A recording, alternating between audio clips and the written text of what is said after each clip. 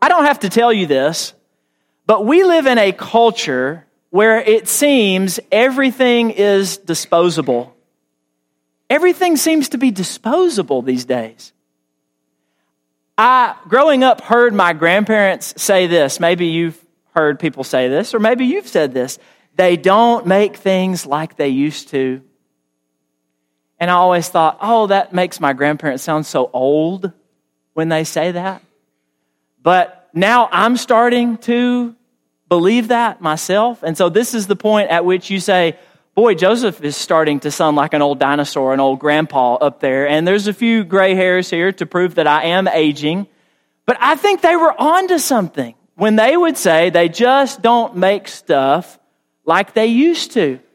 My grandparents, when they moved to Chattanooga in the early 1960s, they built a house, a very modest ranch-style house in the suburbs. And my granddad still lives there in 2018. And he is still using some of the same appliances that they installed in the early 1960s. And he has even told me there are some light bulbs in the house that and I don't know if he's just maybe going bonkers in his old age or if he's just telling me a story, but he says there are some light bulbs in the house that I have never changed. I've never changed them. Well, today it seems like they don't make stuff to last. They make stuff to where you have to replace it every few years. I mean, Lauren and I have just been married a little over 10 years, and we've replaced a number of appliances already. We live in a culture where things are made to be disposable. Things are made to just throw away, and then you have to buy something new to replace it. And sometimes what I'm afraid is happening, this whole cultural thing where everything is disposable, everything is throwaway, I'm afraid that it is bleeding over to more important matters. Where we're not just talking about material things and stuff, we're talking about things that actually matter. Like marriage, for instance. I think in our culture, a lot of people have a more disposable view of marriage. And for some people, when marriage hits a rough spot, and when it becomes unfulfilling personally or unsatisfying, instead of really digging in your heels and getting in there and working on it, a lot of people are more quick just to end things and to get rid of the spouse. Has marriage for a lot of people become something that is also disposable? What about church? We know that people are giving up church. There are fewer people coming to churches on a regular basis, week after week on Sundays. We know that there is a rise among those who are religiously unaffiliated. We call them the nones, N-O-N-E-S. People who are not adherents to any type of faith. Church has become disposable for some people. When church becomes boring, when church becomes uninteresting, then we give it up for other Sunday activities. And Sunday is no longer a day that is dedicated, devoted to serving and worshiping the Lord and learning more about Him. It's Sunday fun day. And go have fun with your family doing this or that. Not to say there's anything wrong with having fun on a Sunday, but when that's all it is, Sundays are more important. It's supposed to be important days to Christians. Church has become something that you can just throw away with the old appliances that don't work anymore. What about faith? When faith isn't working, when faith doesn't seem to be fixing all of my problems and issues, then I will replace it. Have these things become disposable for us? We live in a throwaway culture. And our text this morning, the Hebrews writer in our text has a message for people like us who live in a culture where it seems like everything can just be tossed out with the trash, where everything is just disposable. And I want to challenge you to grab a Bible and go with me to Hebrews chapter 10, because we have a very simple PowerPoint this morning, and there's only like one verse on it, but we're going to dig into several verses in Hebrews, or at least scan over those. So you're going to need a copy of the Word handy, and I want you to first go with me to Hebrews chapter 10, verse 36. Allow God's Word to speak truth to this cultural moment, to those of us who are Christians and who do try to operate by God's word, but have to live in this culture and are inadvertently affected by it. Listen to the word of God in Hebrews chapter 10, verse 36. For you have need of endurance, so that when you have done the will of God, you may then receive what is promised. How does the word of God speak to our disposable society? Well, in this culture in which we find ourselves, God's word reminds us that we as believers need dogged perseverance, to use a made-up word that it has been in our cultural vocabulary for a good long while. We need stick-to-itiveness. We need endurance. When everything else seems disposable, like you can just throw it out with the trash, the Hebrews writer says, what you need is endurance. You need to hang in there. You need to stick it out, even when the going gets tough. Even when church seems boring. Even when something else seems to answer all of life's problems and issues. Hang in there. You have need of endurance. We Christians need to be showing the world what devoted marriages look like. What commitment to gathering with the church looks like. There are still people in our midst today who decide every Saturday night whether or not they're going to church the next day. That is not how it's supposed to work when you're a baptized believer. When you become a Christian, you decide one time whether we are going to church or not, whether we're church-going people or not. You make a commitment to be there, and that's not to say you don't get sick at times. I know that last week, you did not want me here at church. I had a lot of cooties and germs to share, and I wanted to keep them to myself. Stuff like that happens. But do you have a commitment to being here, to regularly gathering with the saints, to worshiping God? That's a one-time decision. We're going to go to church. We need to show the world what true devotion to the Lord looks like, and we need to demonstrate to the world a sturdy faith. A faith that is not tossed to and fro by every changing wind that comes our way. A faith that is not thrown off course by hardship and challenge. A faith that it's going to stick in there, that's going to endure. And there's a warning in the next couple verses that we really shouldn't miss. Look with me in verses 37 and 38. We already get a little bit of this at the back end of 36. But listen to this. Yet a little while, and the coming one will come and will not delay. Talking about the return of Jesus. The day of the Lord. But my righteous one shall live by faith, and if he shrinks back, my soul has no pleasure in him. These are the words of God. If my children, if my faithful followers shrink back, if they give up, if they don't hang in there, then I am not pleased. This kind of talk, people are very uncomfortable with it. In today's world, in the church today, we don't want to talk about passages like these, and yet when we look at the New Testament, we can't avoid passages like these that talk about the importance of obedient faith and devotion to God. It spells it out plainly. When you have done the will of God, then you'll receive what is promised. Then you will get to experience your eternal reward. If you've done the will of God, if you've stayed the course, if your life contains evidence, fruit of your faith. If not, then God says, I am not pleased with you.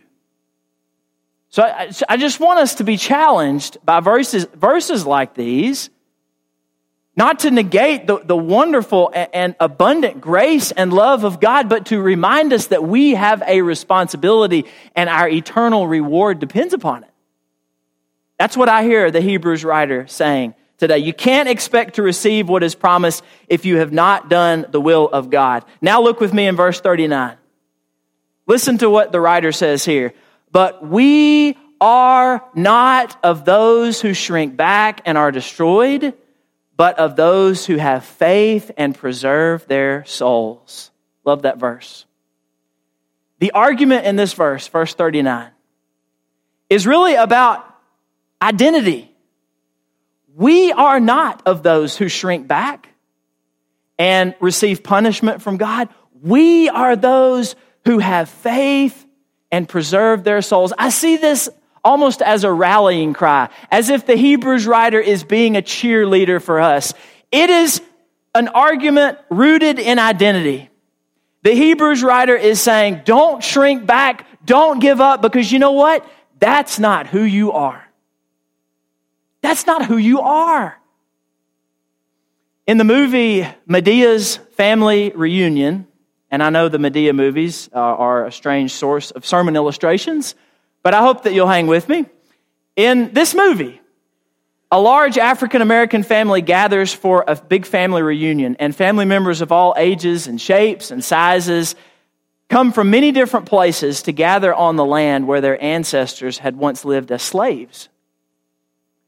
And there's a powerful scene when the family's oldest member, 96-year-old Aunt Ruby, says to two of the family's older aunts that she's ready to go outside and to see her big sprawling family. And so they lead her out the door of the farmhouse and down a pathway toward the old slave shack, the place that long ago their family called home. But along the way, as Aunt Ruby is walking along, flanked by these two older aunts, they see some things that are unsettling to them. They look off to one side, and there are some young men in the family. They're over there gambling and drinking, and then they start fighting with each other, cussing at each other.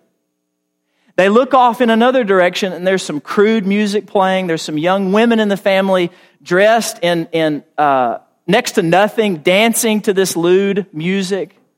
And it's clear to the matriarch of the family, Aunt Ruby, and to the other older women in the family that these young people had forgotten where they came from. And so when the ladies reach the porch of the old slave shack and their family is gathered around them, one of the aunts begins speaking to everyone. And she says, "Do you see this shack? The man and the woman who were born here gave birth to this generation. They were slaves. They worked this ground and they bought it from the widow of the slave owner. And that's the kind of blood that we have running through our veins. That's the stock that we are made of. What happened to us? What happened to us? Who are you? Do you know who you are?" The Hebrews writer here is saying to us, don't you know who you are? Don't you know who's in your family tree? Mike prayed earlier and thanked God for those figures of faith who have preceded us, specifically in this place. And if you've been here long enough, names and faces cross through your mind, those pillars of the faith who came before us, who were stalwarts of the faith, who hung in there and endured and set a wonderful example for the rest of us. They are gone, but their legacy remains. Do you know who you are? Do you know who your ancestors are? If we go back even farther, that's the idea of Hebrews chapter 11, the great faith hall of fame. All of these saints from the past, people, what set them apart was their faith. And these are our ancestors. These are the people in our family tree. That's the stock we are made of. That's the blood that we have coursing through our veins. Do you know about Noah? He's one of them. He's in your family tree. God appeared to him and said, "Hey, I'm going to send a rainstorm, a flood, the likes of which no one has ever seen, because there is great wickedness on the face of the earth, and my people have departed so far from me, and they deserve to be taken out to be punished, but I want to save you and your family, so start building a boat." Would you have picked up a hammer and some nails and some gopher wood to start building? Noah did. And he hammered and hammered and hammered away for years before he even saw the first drop of rain. That's who you are. He's in your family tree. What about Abraham? Heard of him? God appeared to him and said, "Gather up everybody and everything and hit the road. I'm sending you to a new land."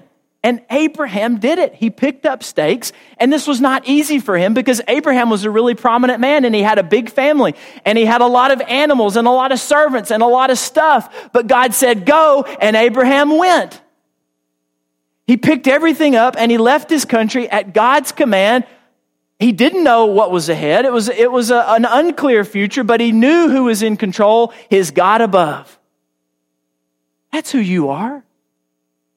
Don't you know who you are? He's in your family tree, and so is Moses. Moses, to whom God appeared from a burning bush, spoke to him, said, I have heard the cries of my people Israel as they are enslaved in Egypt. And guess what? You, Moses, me? Yes, you. You are going to be my deliverer. And Moses says, you got to be kidding me. That's Joseph's paraphrase. You won't find those words in the book of Exodus. Lord, surely not me. At that point in time, he was just a herdsman. He was watching over the flocks of his father-in-law. God says, yes, you. You are my man. And Moses says, but I can't even speak eloquently. I can't put a sentence together hardly. And surely you need somebody who's going to be able to fire the people up and rally them. God says, don't worry about that. I created the human mouth, and I will speak through yours to get the job done. And Moses went and faced down the most powerful king in the land, the Pharaoh of Egypt. He's in your family tree. He's one of your ancestors. They all are. I want to read Hebrews chapter 11, verses 33 through 38. Look at this with me. I thought about summing this up, but there is a poetry to it that you really need to read in order to appreciate. Listen to how the Hebrews writer sums up all of these, Noah, Abraham, Moses, and more, all of these figures from the past that make it into the Hall of Fame of faith. He says, through faith, they conquered kingdoms, enforced justice, obtained promises, stopped the mouths of lions, quenched the power of fire, escaped the edge of the sword, were made strong out of weakness, became mighty in war, put foreign armies to flight. They did all of that, or rather, God did that through them because of their faith. Skip down to verse 36. Others suffered mocking and flogging and even chains and imprisonment. They were stoned. They were sawed in two. They were killed with the sword. They went about in skins of sheep and goats, destitute, afflicted, mistreated, of whom the world was not worthy. The world was not worthy of them because of their faith. They wandered about in deserts and mountains and in dens and caves of the earth, people of faith. And that's the kind of blood that you have coursing through you. That's the stock that you're made of. Your ancestors had enduring faith. They hung in there when the going got tough. They stuck it out even when it was hard. And you have need of the same kind of stuff today. You have need of endurance as well. How did they do it? How were they able to keep the faith? Well, put simply, they kept their eyes on the prize. They set their minds on things above and they kept them there and not on things on the earth, to use Paul's language from Colossians chapter 3, verse 2. Listen to earlier in chapter 11, starting at verse 13. These all died in the faith. Hebrews 11:13. Not having received the things promised, but having seen them and greeted them from afar and having acknowledged that they were strangers and exiles on the earth. For people who speak thus make it clear that they are seeking a homeland. If they'd been thinking of that land from which they'd gone out, they would have had opportunity to return. But as it is, they desire a better country, a heavenly one. Therefore, God is not ashamed to be called their God, for he has prepared for them a city. What set them apart, what helped them endure, what gave them the strength to hang in there is that they lived for what was ahead that they could not see instead of what was around them that they could. They set their minds on what was ahead. It was always out there in the future, but they believed because they had a God who could be trusted. And they had faith in him. And the reason that we do not endure in our faith, the reason that some of us even cast our faith into the garbage heap, throw it away, is that we have lowered our gaze. We have taken our eyes off the prize. We have become distracted by all manner of worldly, earthly things, some sinful, some not, some neutral in nature, but distracting nonetheless. Things that do not pertain to eternal life, things that are not going to matter in the scope of eternity. Our focus is so divided. And we have not fixed our eyes and our minds on our Savior, on things above. We're too busy looking at all the stuff down here. And our faith takes a hit. Our faith is not as sturdy and strong as it ought to be. And sometimes when your faith stays weak for so long, you don't realize that you need it anymore. And you just throw it out. It's disposable. We've got to take a lesson from our ancestors, the people whose blood courses through our veins, people whose stock we are made of. They hung in there and they endured because they kept the right focus. We need to hear the Hebrews writer one more time in Hebrews chapter 12, verses 1 and 2.